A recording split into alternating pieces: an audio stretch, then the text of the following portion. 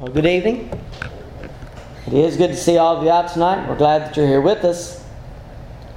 Our lesson for tonight continues our one-word series. We're in lesson 46. We're almost to the end. We're getting there.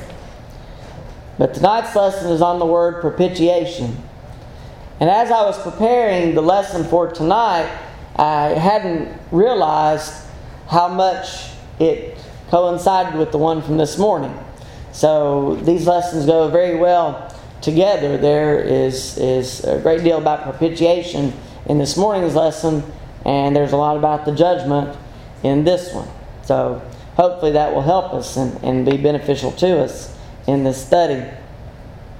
When was the last time you heard the word propitiation used outside of a sermon or a Bible class? Chances are it's probably not very often. We don't use this word very often. It's one of those words that is particular to Scripture, but it's one that is important to us as Christians, and one that we should be familiar with. Its meaning is the action of propitiating or appeasing a God, spirit, or person. That's your standard definition that is given for this word. But there are other words that can be used to further this idea of propitiation, words that we are also familiar with from Scripture, such as the word atonement, justification, redemption. The words mercy and grace, all of these have some ties to propitiation. As a matter of fact, I believe most of these, if not all, are used in Romans 3, verses 21 through 26. And last week's lesson, we used a great deal of these verses in our lesson. But just going back to that for a moment, Romans 3 and verse 21, "But now the righteousness of God apart from the law is revealed, being witnessed by the law and the prophets, even the righteousness of God through faith in Jesus Christ, to all and on all who believe, for there is no difference. For all have sinned and fall short of the glory of God, being justified freely by His grace, through the redemption that is in Christ Jesus, whom God set forth as a propitiation by His blood, through faith, to demonstrate His righteousness, because in His forbearance God had passed over the sins that were previously committed, to demonstrate at the present time His righteousness, that He might be just and the justifier of the one who has faith in Jesus." One of the things that we must understand about this word propitiation, it is only through the blood of Christ that we are saved. And through His blood, Jesus became the propitiation for our sins. By Him, and in particular, His sacrifice for us, we are made to be at one with Him, as Jesus' blood becomes our atonement.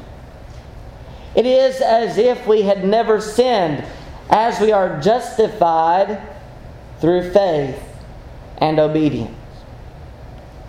Through Christ we are redeemed unto God, saved and set free from our sin and guilt.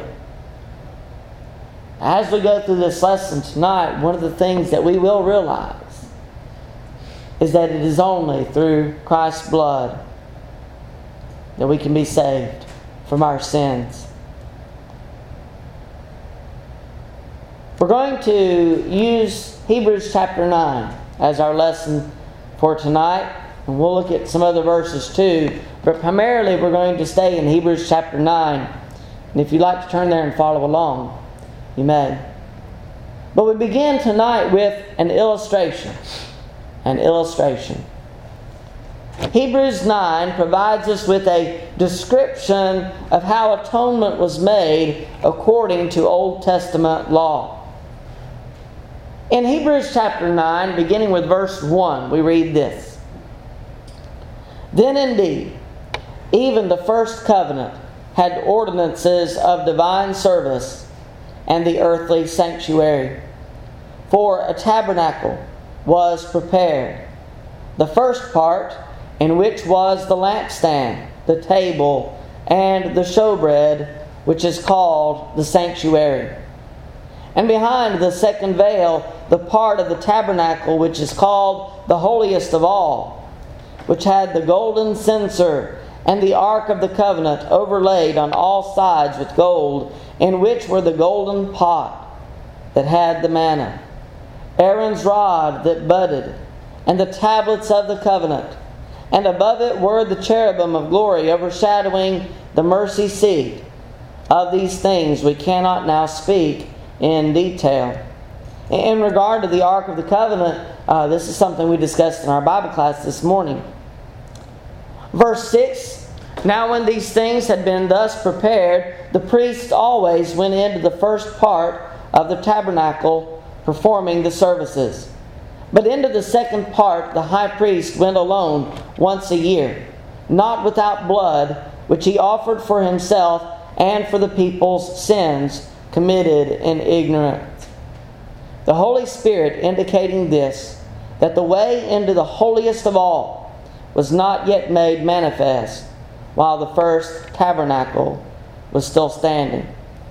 It was symbolic for the present time in which both gifts and sacrifices are offered, which cannot make him who performed the service perfect in regard to the conscience. Concerned only with foods and drinks, various washings, and fleshly ordinances imposed until the time of Reformation. And keep that word in mind, because that's going to be part of our lesson in a moment. The only way for the Jews to atone, and a good way of describing atonement, is being at one with God or Christ. The only way for the Jews to atone, or to be at one with God, to atone for their sins, was through the blood of animal sacrifices. Had they not offered the animal sacrifices, their sins would not be atoned for. That was the way that God had set forth for them to atone for their sins. And as long as they continued to make these sacrifices, they remained at one with God. They were doing God's will, at least for the present time. But was this system perfect? Let's jump forward for a moment to Hebrews chapter 10. Hebrews chapter 10 and verse 1. For the law, having a shadow of the good things to come, and not the very image of the things, can never, with these same sacrifices which they offer continually year by year, make those who approach perfect. Even though they were doing God's will, even though they were doing what they needed to do to atone for their sins, these sacrifices could not make them perfect before God. Can never, with these same sacrifices, which they offer continually year by year, make those who approach perfect. Verse 2. For then would they not have ceased to be offered? For the worshippers, once purified, would have had no more consciousness of sins. But in those sacrifices, there is a reminder of sins every year. For it is not possible that the blood of bulls and goats could take away sins. Though it was not a perfect system was to come, in which the necessity of animal sacrifices would no longer be. And so the animal sacrifices that they were using to atone for their sins, to keep them at one with God, they were looking forward to something better, something stronger, something that would completely cleanse their sins. In Leviticus chapter 16, we have a description of a scapegoat. A scapegoat. We're not going to read the whole chapter, but I do want to read a few verses from the beginning of Leviticus chapter 16, verses 3 through 10. Leviticus 16 and verse 3. Thus Aaron shall come into the holy place with the blood of a young bull as a sin offering, and of a ram as a burnt offering. He shall put the holy linen tunic and the linen trousers on his body. He shall be girded with a linen sash, and with the linen turban he shall be attired. These are holy garments. Therefore he shall wash his body in water and put them on, and he shall take from the congregation of the children of Israel 2 kids of the goats as a sin offering, and 1 ram as a burnt offering. Aaron shall offer the bull as a sin offering, which is for himself, and make atonement for himself and for his house. He shall take the 2 goats and present them before the Lord at the door of the tabernacle of meeting. Then Aaron shall cast lots for the 2 goats. 1 lot for the Lord, and the other lot for the scapegoat. And Aaron shall bring the goat on which the Lord's lot fell, and offer it as a sin offering. But the goat on which the lot fell to be the scapegoat shall be presented alive before the Lord, to make atonement upon it, and to let it go as the scapegoat into the wilderness. As we look at these 2 goats, we see that one was to be a sacrifice, and the other was to be set free, becoming the scapegoat. Is it fair that one should die for another? I think we would all agree that it doesn't seem fair, does it? That one should die for another. Now, as we look forward to the next few verses of Hebrews 9, let me ask you this question. Is it fair that Jesus died for us?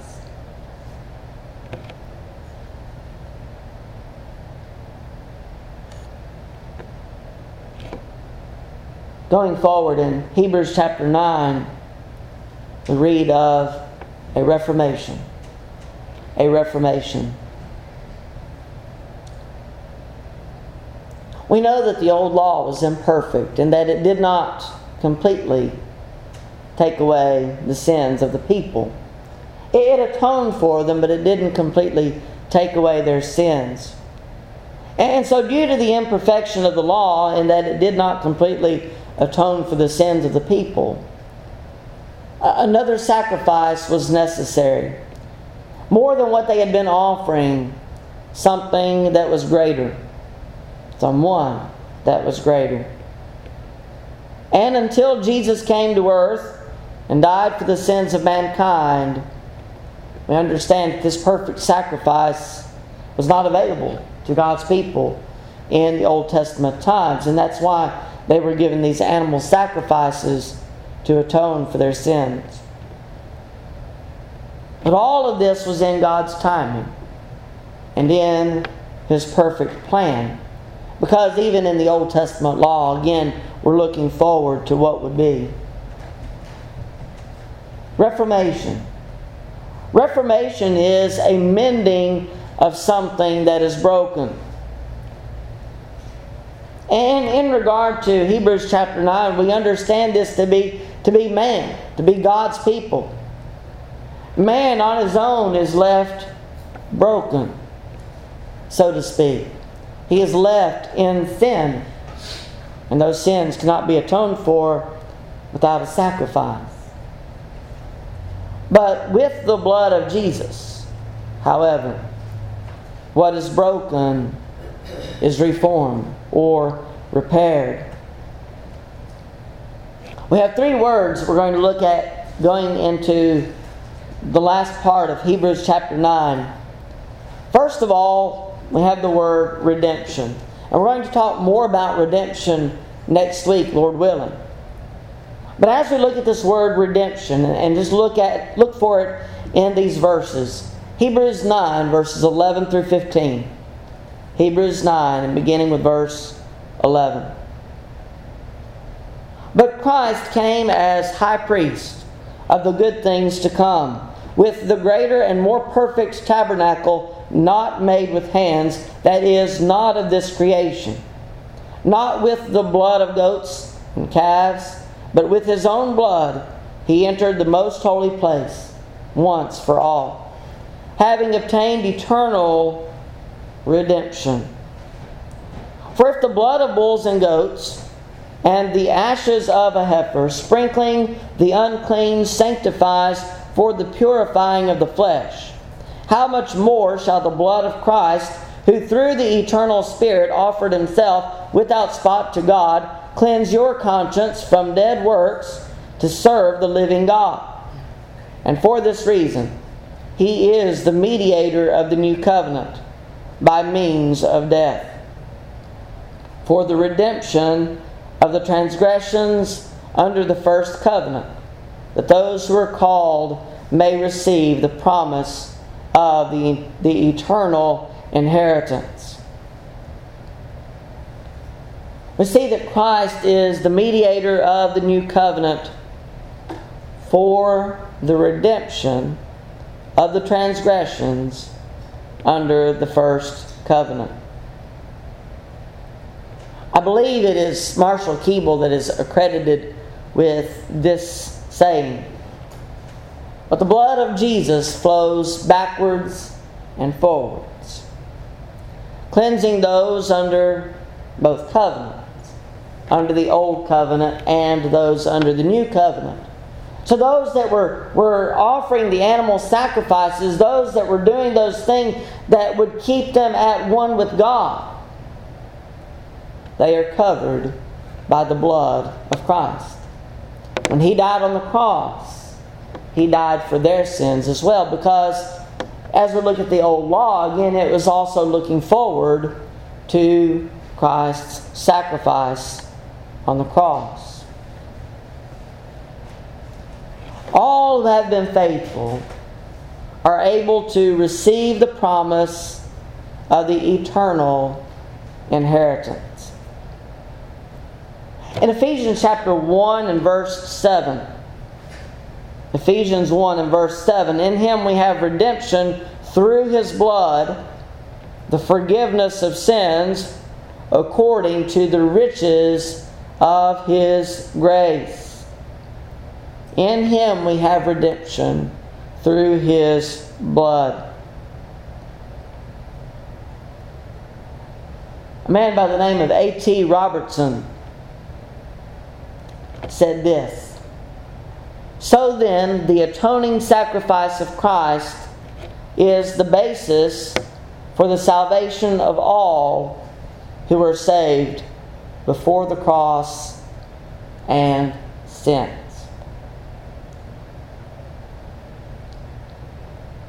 Without the atoning blood of Christ, in the sins of those under Old Testament law, it could not have been forgiven. Even these sacrifices wouldn't atone for their sins if they didn't look forward to the perfect sacrifice of Christ. Their forgiveness, as ours, looked forward to the shedding of the blood of Christ as the perfect atoning sacrifice. Redemption is the act of saving man from his sins.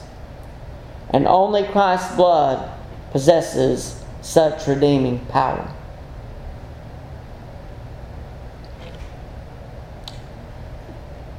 Our second word, remission.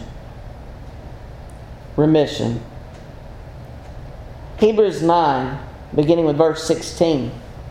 For where there is a testament, there must also of necessity be the death of the testator. For a testament is in force after men are dead, since it has no power at all while the testator lives. Therefore not even the first covenant was dedicated without blood. For when Moses had spoken every precept to all the people according to the law, he took the blood of calves and goats, with water, scarlet, wool, and hyssop, and sprinkled both the book itself and all the people, saying, This is the blood of the covenant which God has commanded you. Then likewise he sprinkled with blood both the tabernacle and all the vessels of the ministry. And according to the law, almost all things are purified with blood, and without shedding of blood there is no remission. Without the shedding of blood, there is no remission of sins. Now keep that in mind as we look at the New Testament and as we look at the commands that are given to us in order to become Christians. Acts 2:38, Peter was asked the question, What shall we do? And Peter answered, Repent, and let every one of you be baptized in the name of Jesus Christ for the remission of sins, and you shall receive the gift of the Holy Spirit.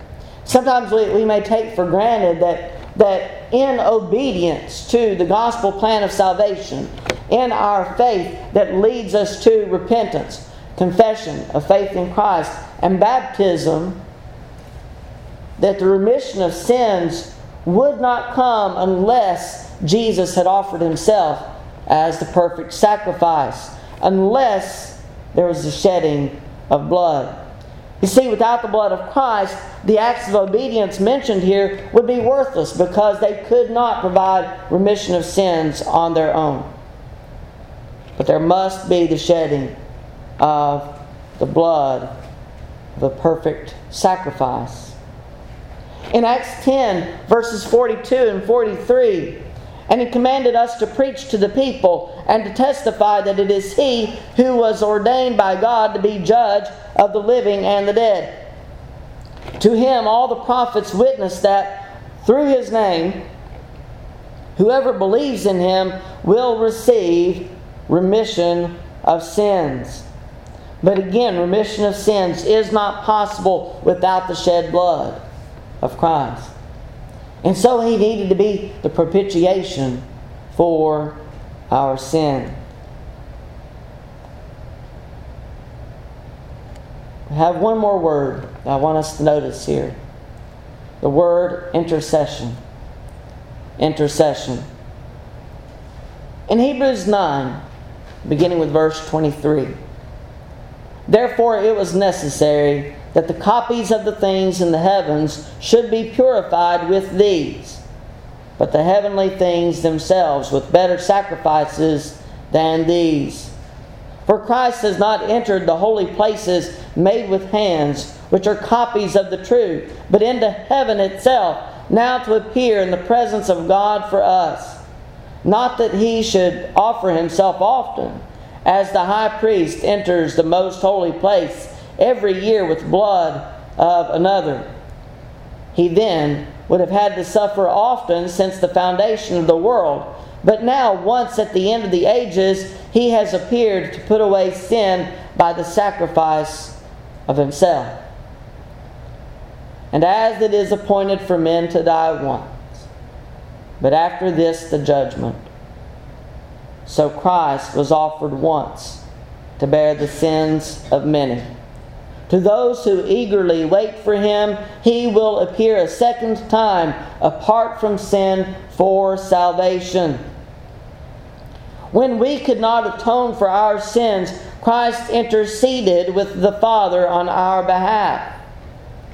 He offered His own blood to cleanse us of our sin.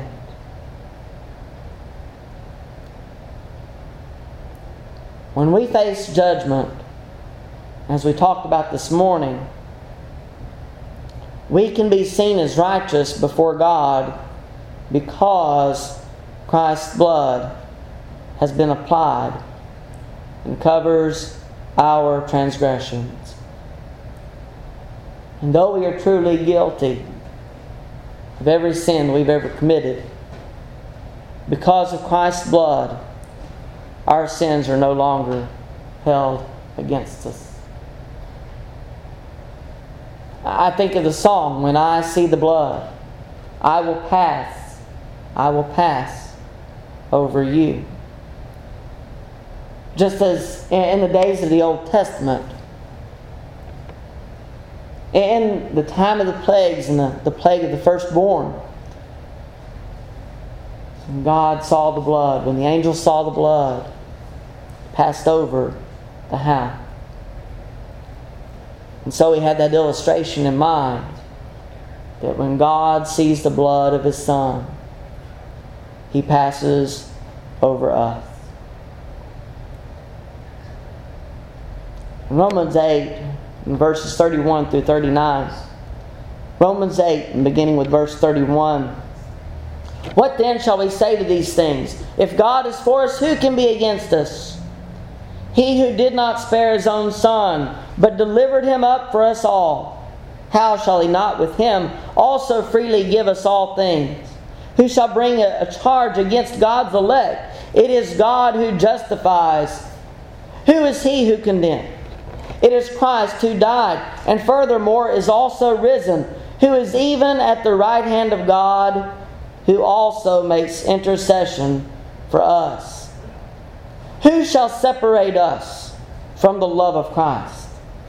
Shall tribulation, or distress, or persecution, or famine, or nakedness, or peril, or sword? As it is written, for your sake we are killed all day long. We are accounted as sheep for the slaughter. Yet," verse 37, "in all these things we are more than conquerors through Him who loved us. For I am persuaded that neither death nor life, nor angels, nor principalities, nor powers, nor things present, nor things to come, nor height, nor depth, nor any other created thing shall be able to separate us from the love of God, which is in Christ Jesus our Lord."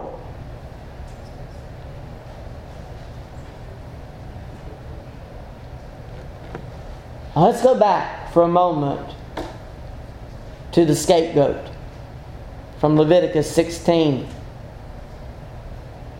Remembering the scapegoat and how unfair that seemed, that one should die for another, we also understand that the sacrifice of Christ was not fair. It was not fair because Jesus was without sin, and yet He had to die in order to be our propitiation for our sins.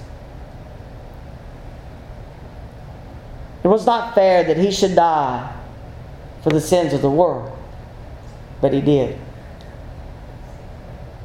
And why? Why did Jesus die for the sins of the world? Why would He sacrifice Himself in the way that He did?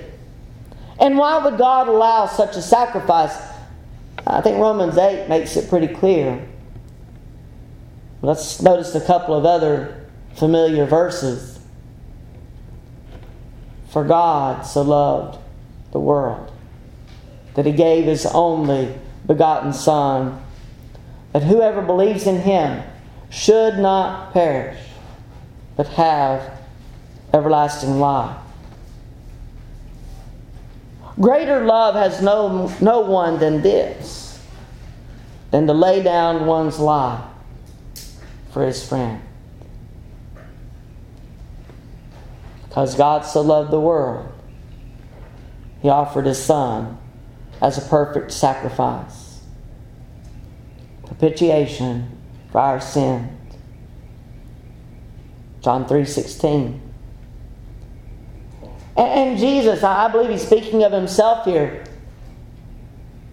When he says, greater love has no one than this, he's speaking of what he would shortly do.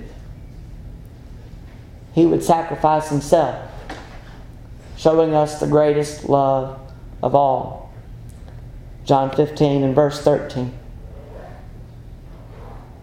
The answer. Why would Jesus die for us? Seeming so unfair as it is, why would he do that? Because he loved us. Because he loved us.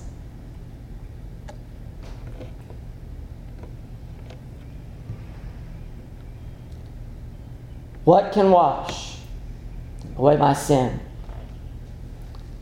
Nothing but the blood of Jesus. What can make me whole again? Nothing but the blood of Jesus. For my pardon, this I see. Nothing but the blood of Jesus. For my cleansing, this my plea. Nothing but the blood of Jesus. Nothing can for sin atone. Nothing but the blood of Jesus. Not of good that I have done. Nothing but the blood of Jesus. This is all my hope and peace. Nothing but the blood of Jesus. This is all my righteousness. Nothing but the blood of Jesus.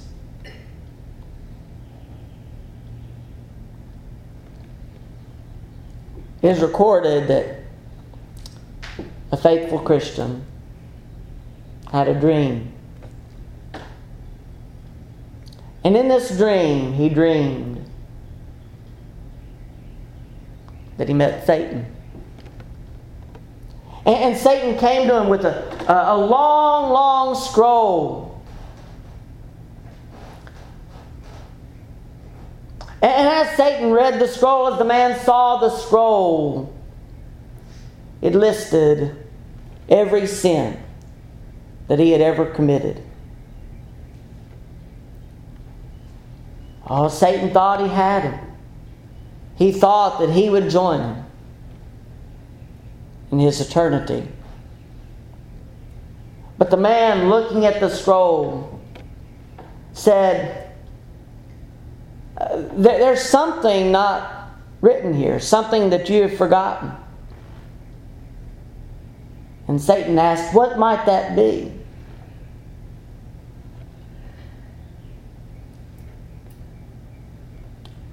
But if we walk in the light, as he is in the light, we have fellowship with one another.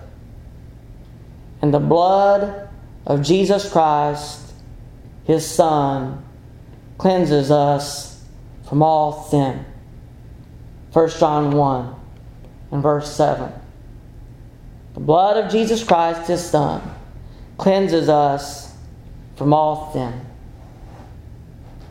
And as they looked at that scroll, all the words on that scroll disappeared.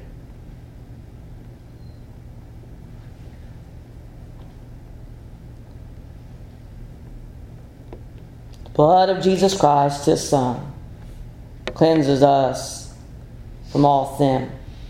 Very true. But it is only true for those who are obedient to God.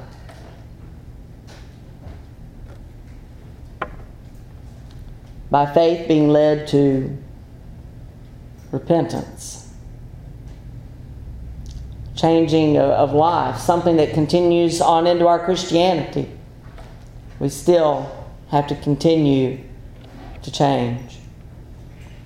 We put aside the sins that we have once been involved in. We turn to God and we serve him. confession of faith in Christ, and baptism for the remission of our sins. Remission that is only provided through the blood of Christ. Then the blood of Jesus Christ, His Son, cleanses us from all sin. But we also must remain faithful. It doesn't end with obedience to the gospel plan of salvation. We must remain faithful. Maybe it is that you're subject to the Lord's invitation tonight. Maybe you need to come in obedience, or maybe you need to come in repentance. Maybe you need to ask for forgiveness for something that you've done, or ask for prayers on your behalf. If there's some way that we can help you tonight, we offer the Lord's invitation to you. We hope that you would respond before it is too late. As together we stand and as we sing.